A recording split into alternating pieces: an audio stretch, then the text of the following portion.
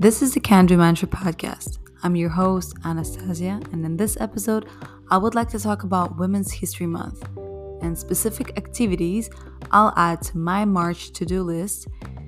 They might be impactful or not so much, but they're definitely not going to be lame. Let's dive right into it. Alright, March is the month of my probably favorite human beings on the planet, women. It's all about women's contributions in history, but also about things that are yet to be achieved and the gaps to be filled. Where I am from, the 8th of March, aka Women's Day, is celebrated the following way. We, ladies, expect flowers, jewels, attention, and probably will send one or two postcards to other females out there, but that's about it. In Spain, where I spent a significant chunk of my life, the 8th of March is completely different. It's about rallies, protests, street full of women and men in purple, screaming, singing, and being given an actual day off for that. There's probably 1,000 ways to celebrate International Women's Rights Day, and probably even more. By now, you must know that my brain is wired in a to-do kind of list way. And even if I still ain't finished editing last episode about job hunting that I recorded with my friend, because audio editing is a nightmare, at least to me, because I'm starting. Obviously, I will end up publishing it one day, but I thought my next solo to do list will be around Women's History Month activities and hopefully not so lame ones. There you go. 5 shameless ideas on how to spend your month of March, Women's History Month, as a human who wants to give back but also to have fun.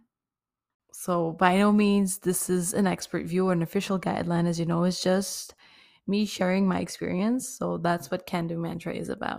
Number 1, spend time with a woman you admire or respect. Your mom, your mentor, anyone else in your life.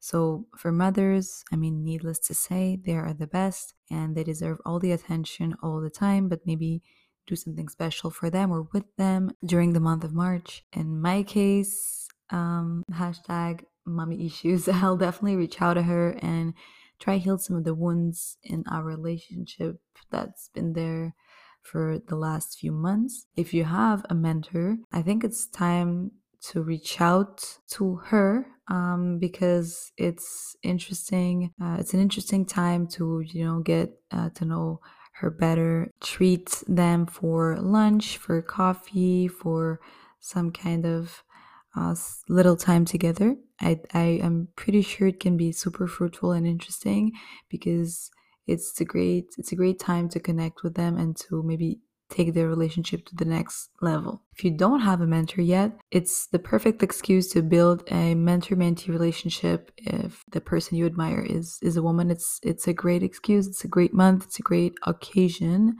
to do that. You'll be surprised that the person will be super flattered by your thoughtfulness for sure. And it will be kind of like an added bonus for a great conversation and a great start to a mentor-mentee relationship. Number 2, give back to other women and support other women. So definitely there's a lot of NGO and social enterprises that are about empowering girls and women out there. You can either you already know some of them and you just can get closer and get a bit more involved that month. If you don't know, definitely ask around. It can be anywhere, community center, church, through friends, and definitely you can contribute monetarily or just volunteering or just spreading the word or just reposting something from that social enterprise can be really, really cool. I think especially in March, I think it's important.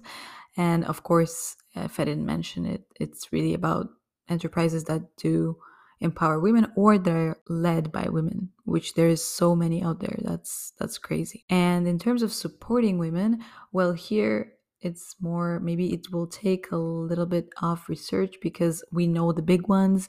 Yes, if you could argue that swiping on Bumble is also contributing and supporting women-owned businesses, but for sure there's many other ones and small, not only large enterprises for sure. Maybe the bakeries around you. Actually, there's a funny and quite useful tool on Google to see that you have some of the businesses out there that have like a purple tag that says identified as led by a female owner or something like that. So that could be good to take a look at.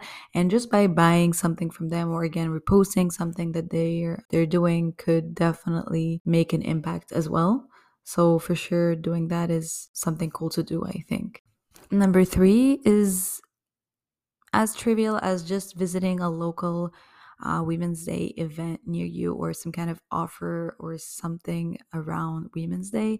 A lot of businesses, a lot of places, a lot of events will be happening for sure in March. And believe me, these are everything but lame. You will find anything. Let me tell you, sales, specific offers, talk shows, comedy shows, salsa classes.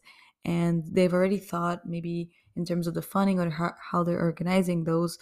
So it's just about having fun as well. So maybe there's a fun event near you that you want to bring your friends to, or just go by yourself. I think it's definitely something cool. Come on, it's also for you to have fun and benefit from that month if you're a woman, of course. Number 4, okay, hold your horses. I know that I said not lame, but learning about impactful women, even if it will involve probably some reading, it'll probably bring some homework on the table, but I think it is fun and it is important. You can do books for sure. You can read articles or watch anything out there about women in history or impactful women out there. For example, you can ask your librarian for good recommendations if you're into reading. I remember the last impactful women, I would say, book that I read was The Unwomanly Face of War. It was really, it was crazy. Like, it was groundbreaking for me to learn about women in the Second World War and how they're heroes, but they're also just normal ladies like you and me. And it won the Nobel Prize in literature, and it's a truly amazing book. So I really recommend. Besides reading and besides books and stuff like that, you can also make it fun. You can invite people over and make some kind of Women's Day bingo or games night around like trivia night about like famous women in history or in any kind of sector that you believe can like fit your group needs and interests. So I'm pretty sure if you gamify it, it will be fun. And at the end of the day, you will learn something new, or people around the table will learn something new. So maybe these learning opportunities also can be through events, through kind of talks that are organized in your university, in your also at your workplace, in your office, or stuff like that. For sure, it's something will be going on. So you'll definitely benefit from that. Number 5, invest in yourself, in your education, your career, just yourself, time off, time for yourself, self-care, self-love. Definitely buying or investing in some kind of course or some kind of certification would be, why not? If you are a woman, definitely do that. If you can offer that to someone around you and someone could benefit from it, definitely do that for them. If it's maybe someone in your team and you think they could benefit from some kind of training, it's also the time to give this kind of opportunities to women out there. Self-care, you can also just take time for yourself, and at the end of the day, face mask, movie night, anything, taking the time to disconnect and be with yourself, it's also completely worthy and powerful in itself. So there you go. These are my 5 things to do in March. So really spend the time with women you admire and respect. Give back to other women and support them. Visit some kind of local event around Women's Day. Learn about impactful women and invest in yourself and loving yourself. What I plan on doing on March 8th, for example, I know there's going to be a talk about women in leadership throughout history at work. I'll definitely attend that. But I was thinking maybe I can do something more on top of that. So I prepared a little activity in the office. Let's see how it goes. So the objective is really to learn about female owned businesses and learn which of those are female owned around us and really share it with other people.